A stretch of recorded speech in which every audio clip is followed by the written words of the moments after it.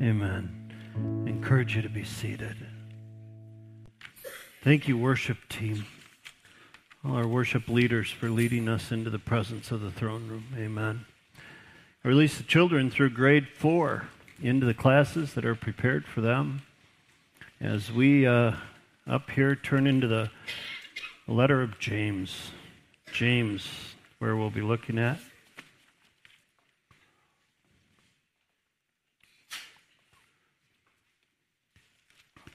We're in James chapter 5. If you've been following along with us, you know that we've gone through the letter of James along with some of the other churches in the area, and we're coming to James chapter 5 together today, and kind of excited to look at this with you. It's a powerful chapter with all sorts of truths that have been penetrating my heart this week and bringing great opportunities for growth into my life. I love the fact that every time we open God's Word, we have a chance to have our lives be changed by the power that's contained within. My prayer for each of us is that we can get to a point where we move beyond reading God's Word to allowing God's Word to read us. And so, Lord God, as we do that today, as we open your Word, we expose ourselves to you. God, I pray that you'd break down the walls in each of our lives, in each of our hearts, the walls that keep us from seeing the areas of our life that are not yet given over to you. And I pray that your word would do the surgery that you've told us it will do, that it would penetrate, and it would cut away the things, Lord, that are harmful to us in our lives, even the things that we might hold on to that are so special, Lord, to us, but you see there are things that need to be taken away. So through this text today, Lord, and through your Holy Spirit illuminating it for us, and then, Lord, convicting us of it, his job, his work, we open ourselves to that together, God, today, so that we can be your people, your children, your family. And we pray this in your name. Amen. James chapter 5. Amazing letter, James. And as I've been thinking about this and preparing my heart again to be able to open God's Word to you, I wonder what it was like to be the half-brother to Jesus, to be raised with Jesus in the house. And, you know, some of you guys who have siblings who, you know, you end up comparing yourself to your siblings. What would it be like to compare yourself to Jesus, you know? And as he was growing up and to be in that household, and Scripture tells us that James, as his half-brother, didn't believe in who he was until after the resurrection. And so we know that as he grew up, he saw Jesus and he saw the things that he was doing and who he was, but somehow there was something that kept him from understanding and believing in that until Jesus was raised from the dead. But then he came to a point where he understood. And the thing that I love about the letter that he wrote is that in it we see several different spots where he takes some of the teachings of Jesus and puts them in his own words, so you can see that the impact of Jesus in his life was real and was significant, and that can impact our lives as well. One of the things as I've looked at the book as a whole, and I'm so grateful for Steve and Tim for having taken each one of them a chapter as well. And I think as we've looked at it together, the thing that we can see that James calls us to is a genuine faith, to be able to examine ourselves, to see if we have a genuine faith. And that genuine faith plays itself out in a spiritual wholeness. And we understand and know that James talks about the fact that even the demons believe that Jesus came and lived and died, and they believe that he's God, but it does them no good. It has no salvific effect for them. And yet he tells us and calls us to a higher faith, and that faith is a gift from God, and so it comes into our lives, and for each one of us who by the touch of God have been converted and adopted into his family as his children, it's because of the faith that he's given us. And as that faith grows and as it nurtures, it develops into a spiritual wholeness in our lives. And James, in many ways, is a wonderful letter that allows us to stop and put ourselves against a marker, measuring ourselves to see where have we come in this level of spiritual wholeness. It's not to make us feel inadequate, I don't think, as much as it is to just spur us on, to continue to do more and more to become that who God's designed for us to be.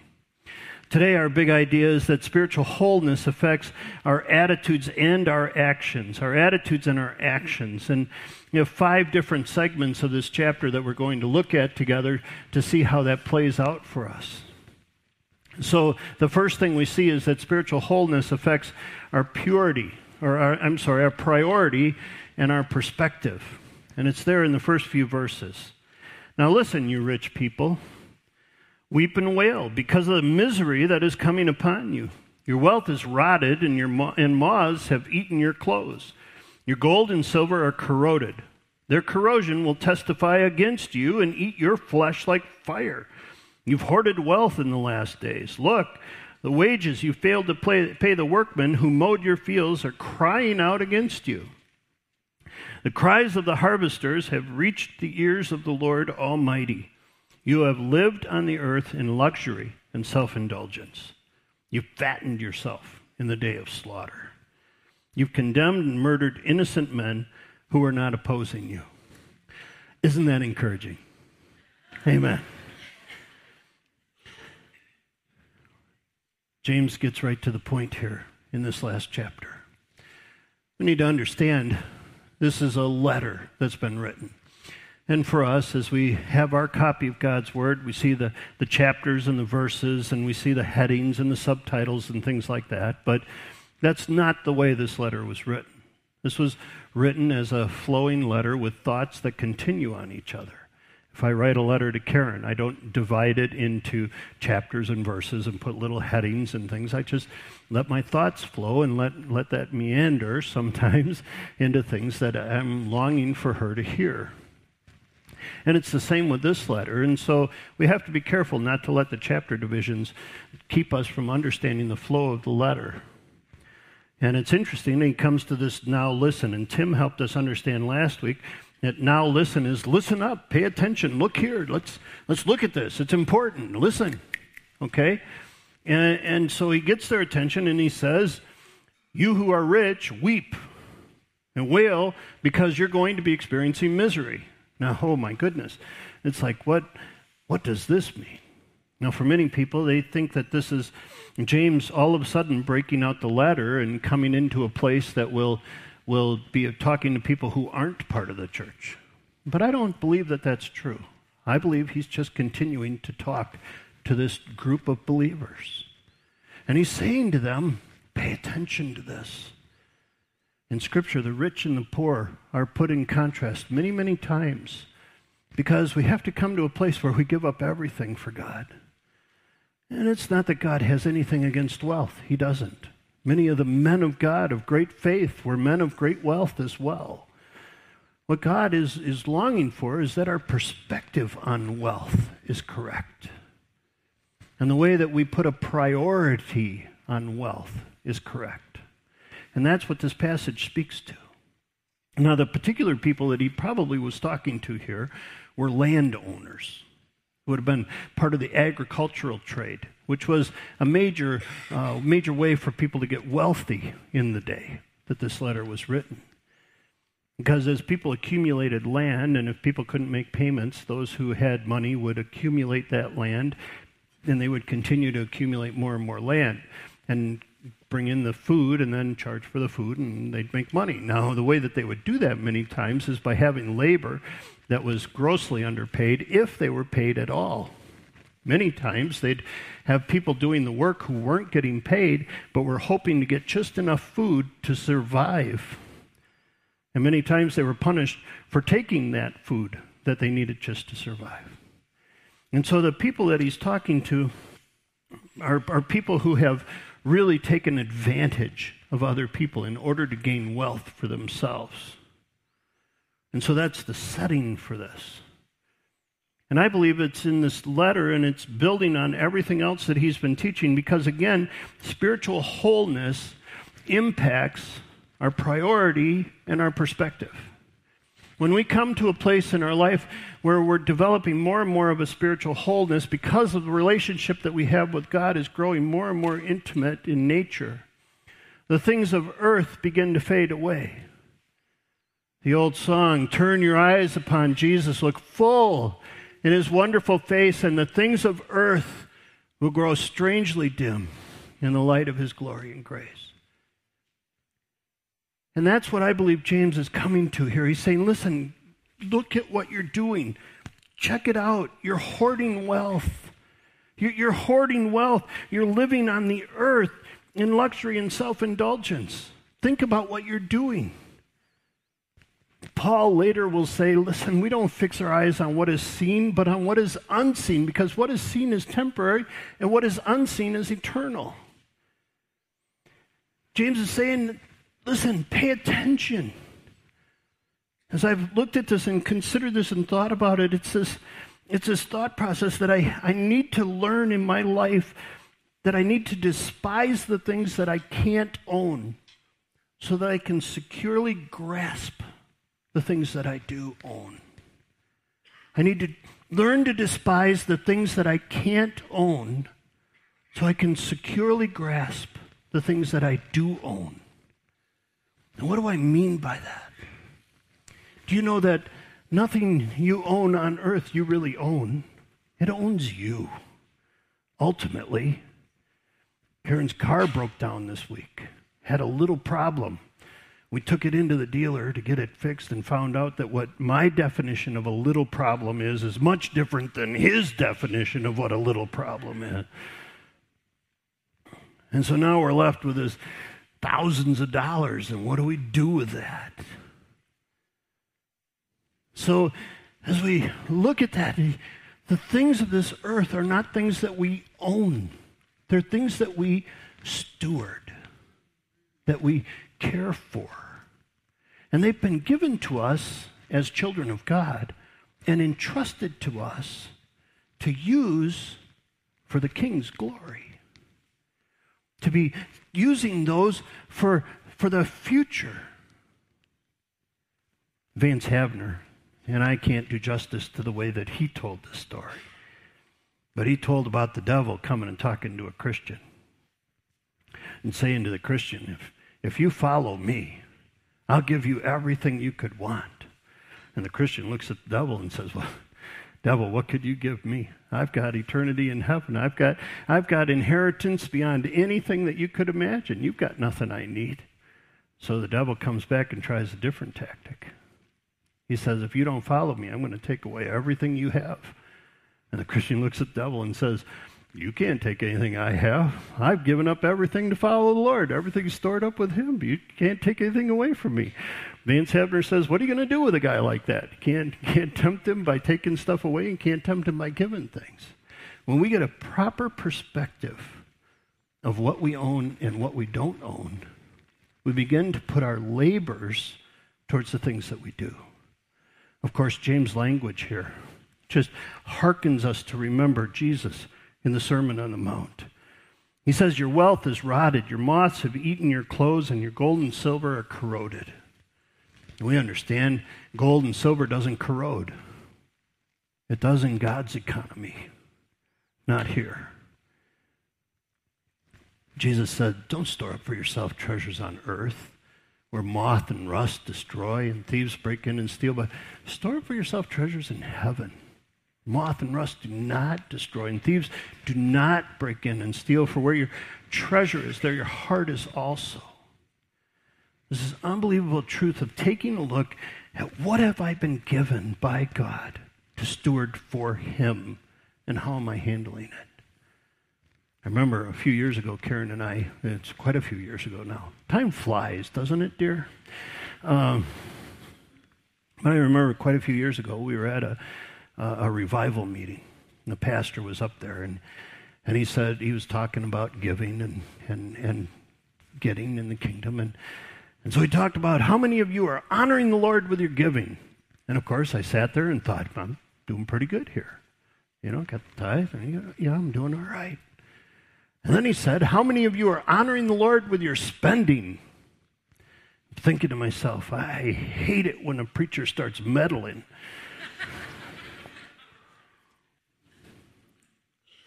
Yeah.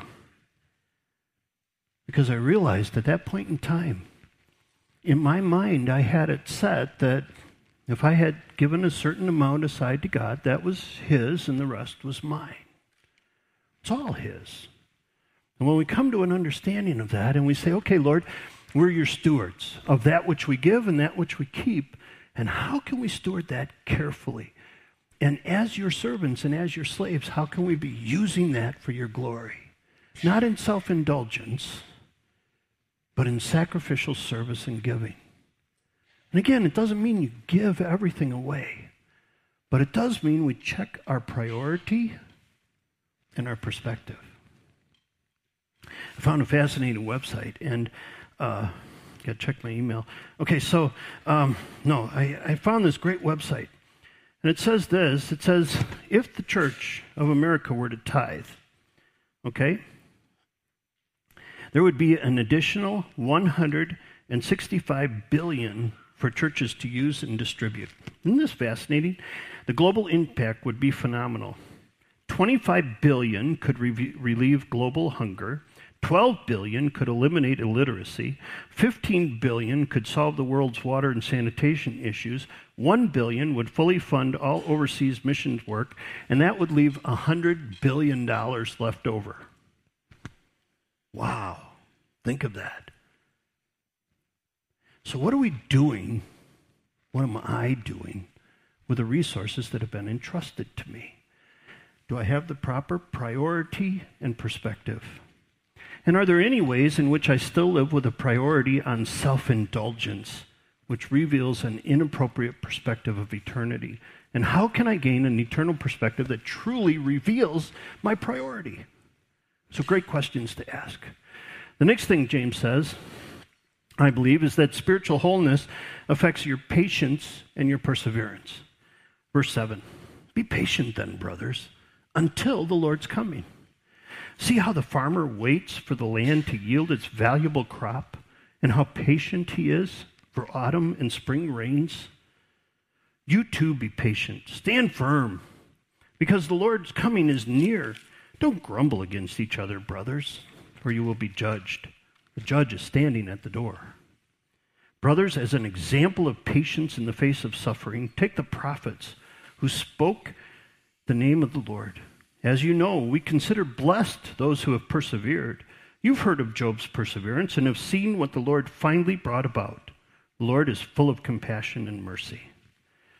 So, spiritual wholeness affects our patience and our perseverance.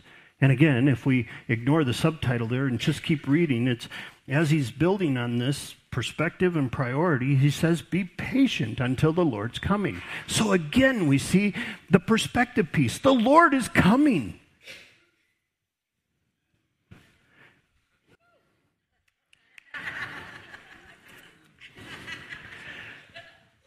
The Lord is coming. And it's like, okay. You see, here's the deal. Excuse me. Ricola.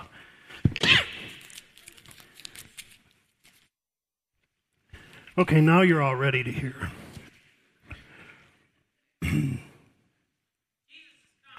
Amen. See, if I would use less of my voice, but I can't. Jesus is coming. Thank you, Susie. This isn't heaven. This isn't it. And we need to be patient and wait for heaven. So what that means is this. It means that we don't make this the place where we try to find comfort. And as we're patient, waiting for heaven, James gives us an illustration. He says it's like the farmer. The farmer plants his crops and waits for the rain. Now, Dennis was here this morning. Do we have any farmers here in this? All right. Oh, Lester, you're here. Okay. Lester, so you plant your crops, and then as you're waiting, you don't do anything.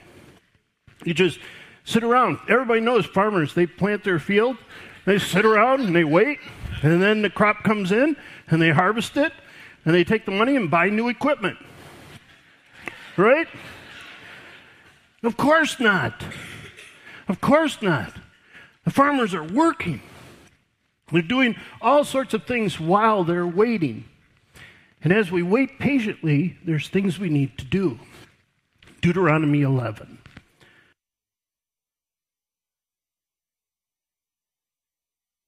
We're going to get through this. Are you ready? Okay. I'm taking it up with me.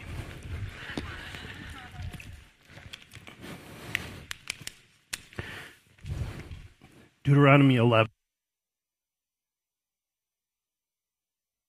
Deuteronomy 11. Deuteronomy is the second reading of the law by Moses. And he's reading the law to the generation of the Israelites who are going to move into the promised land. The promised land is amazing.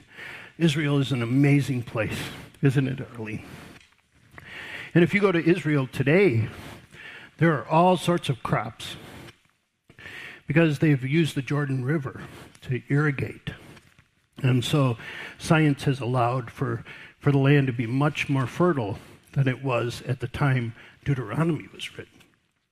At the time Deuteronomy was written, the only way there were going to be crops is if God sent rain.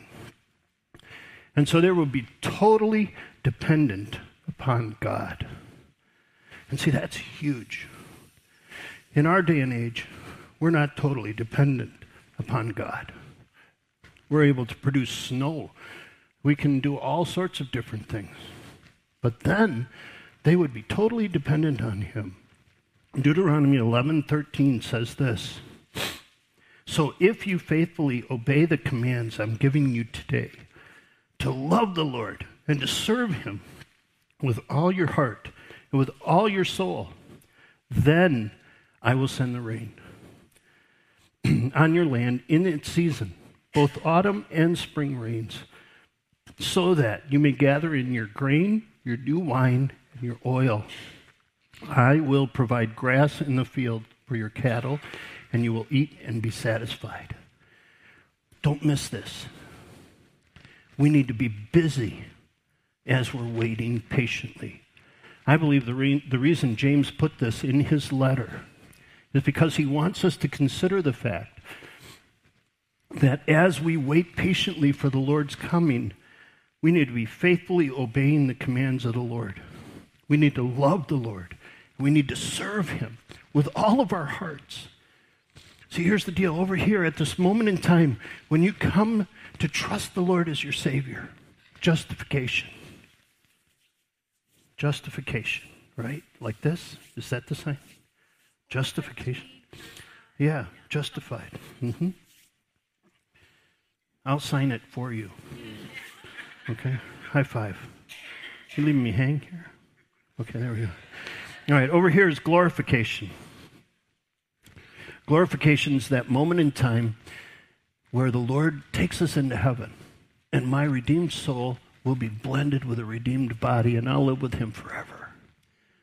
So justification, that moment in time when he rescues me from the penalty of sin, and glorification when he takes me from the presence of sin. In the meantime, I live in this period of sanctification, where I'm becoming more and more like God. And more I understand that I am free from the power of sin. But the reason that the Lord doesn't just take me home the minute that I come to trust him as my Lord and Savior, the reason that I'm here is so that I can serve him. I'm here so that I can serve him and love him and reveal his love to a world that desperately needs to know him. And so as we're waiting patiently for the Lord's coming, our perspective is such that we know we're going to heaven. And we know that anybody who doesn't know him isn't going to heaven, so we do whatever we can along the way to bring people into a knowledge of him.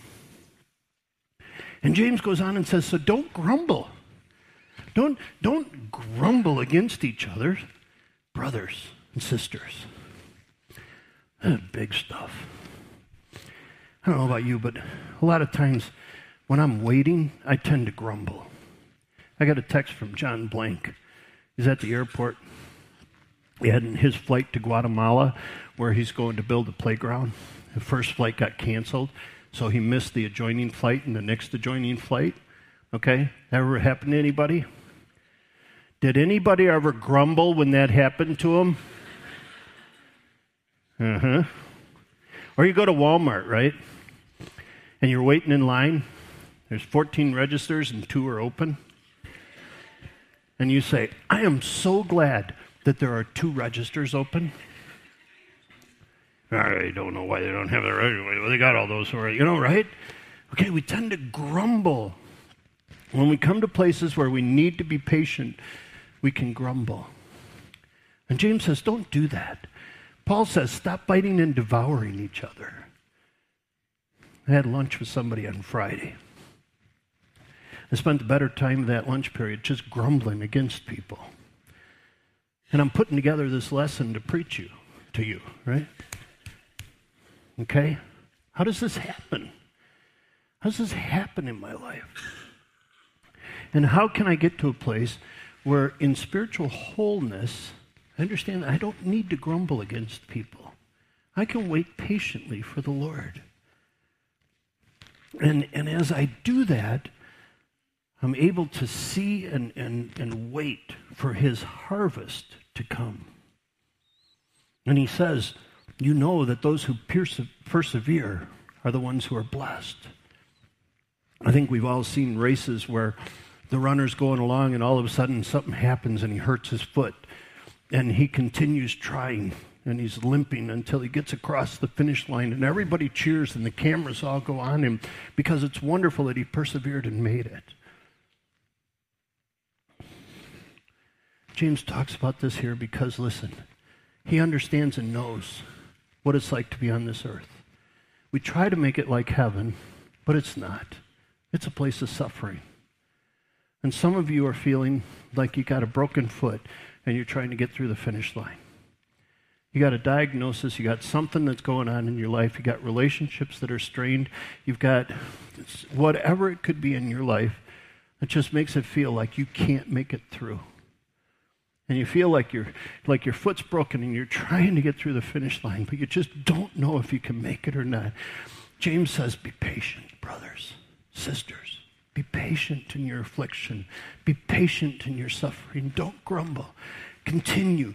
Go on. Run through the tape. Persevere, and you will be blessed. Persevere in your spiritual wholeness.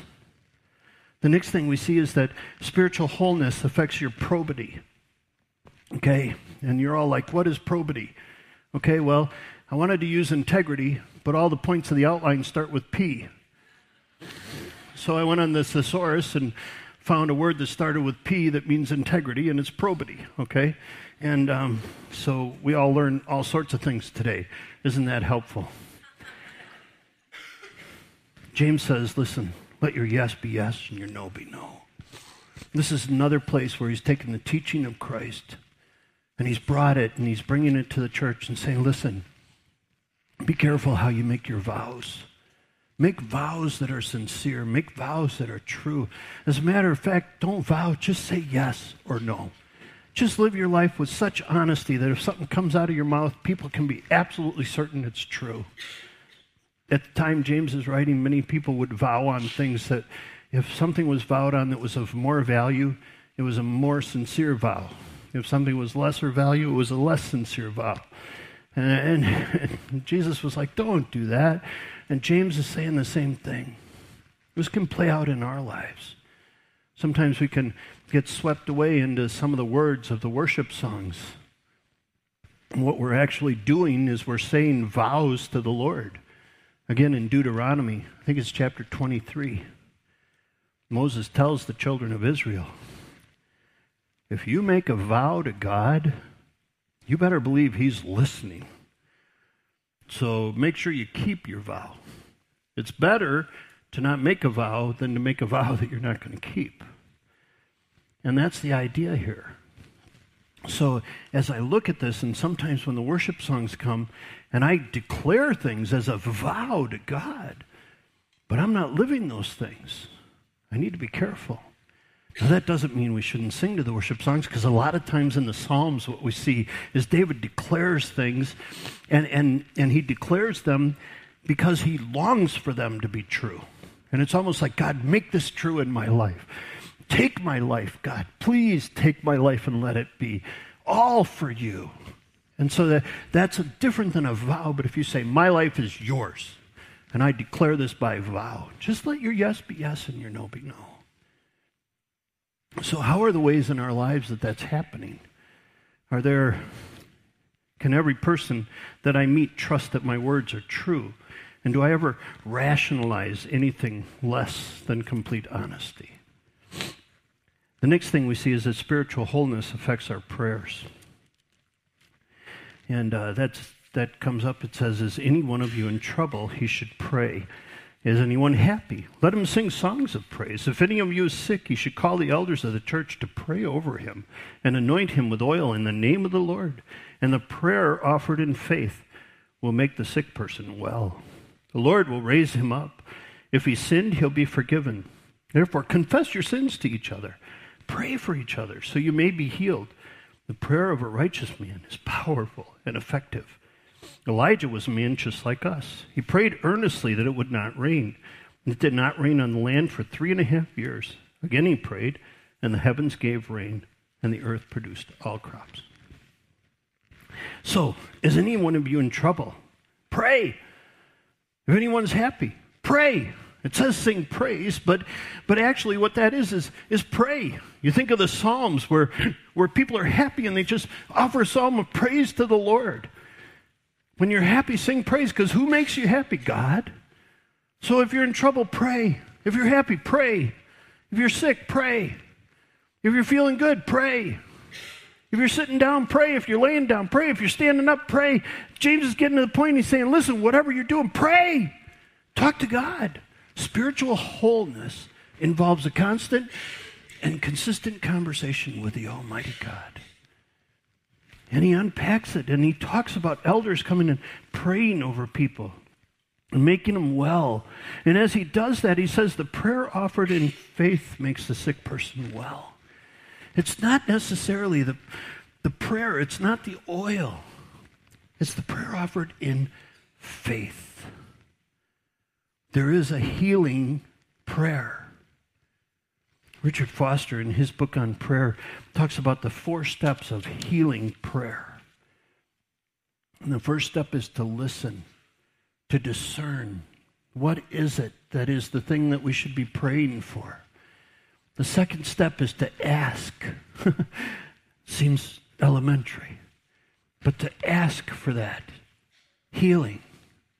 The third step is to believe. Believe that healing can happen. And number 4 is to thank God.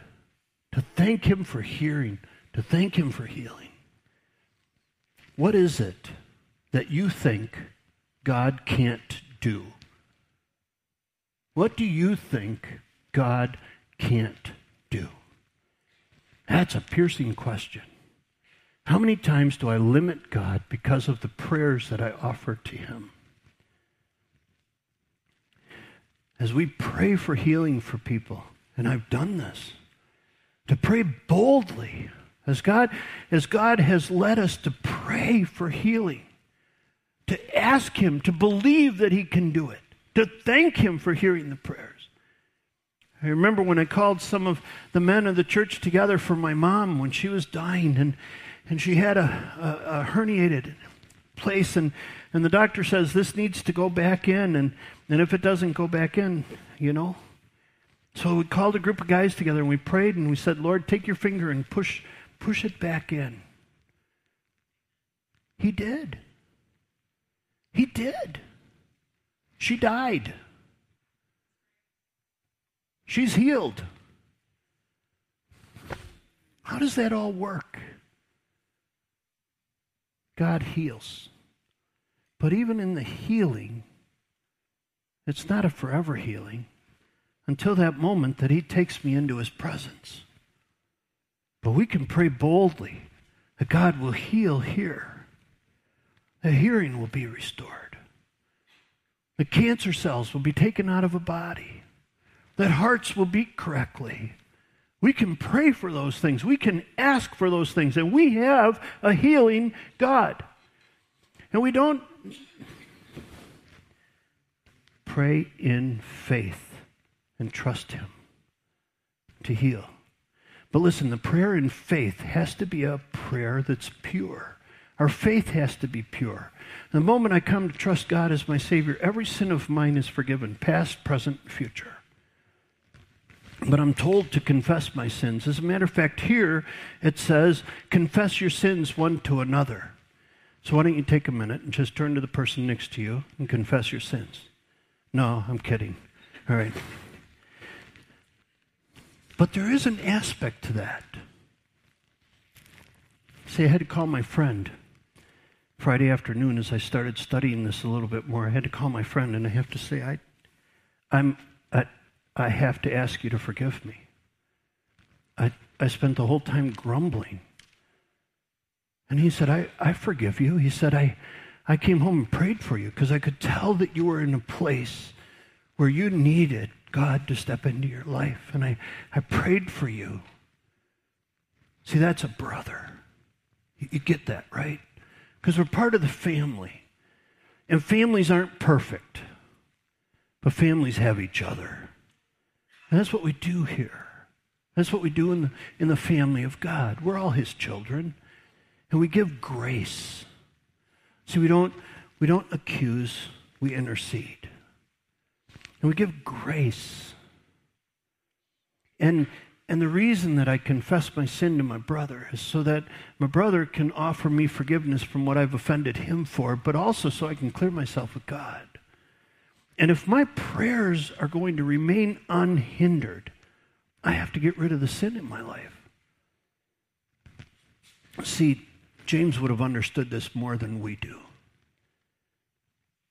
Because James would have been coming from the Jewish mindset that is so amazingly wonderful and understands the corporate nature of a nation and how God views that. You remember the story of Achan.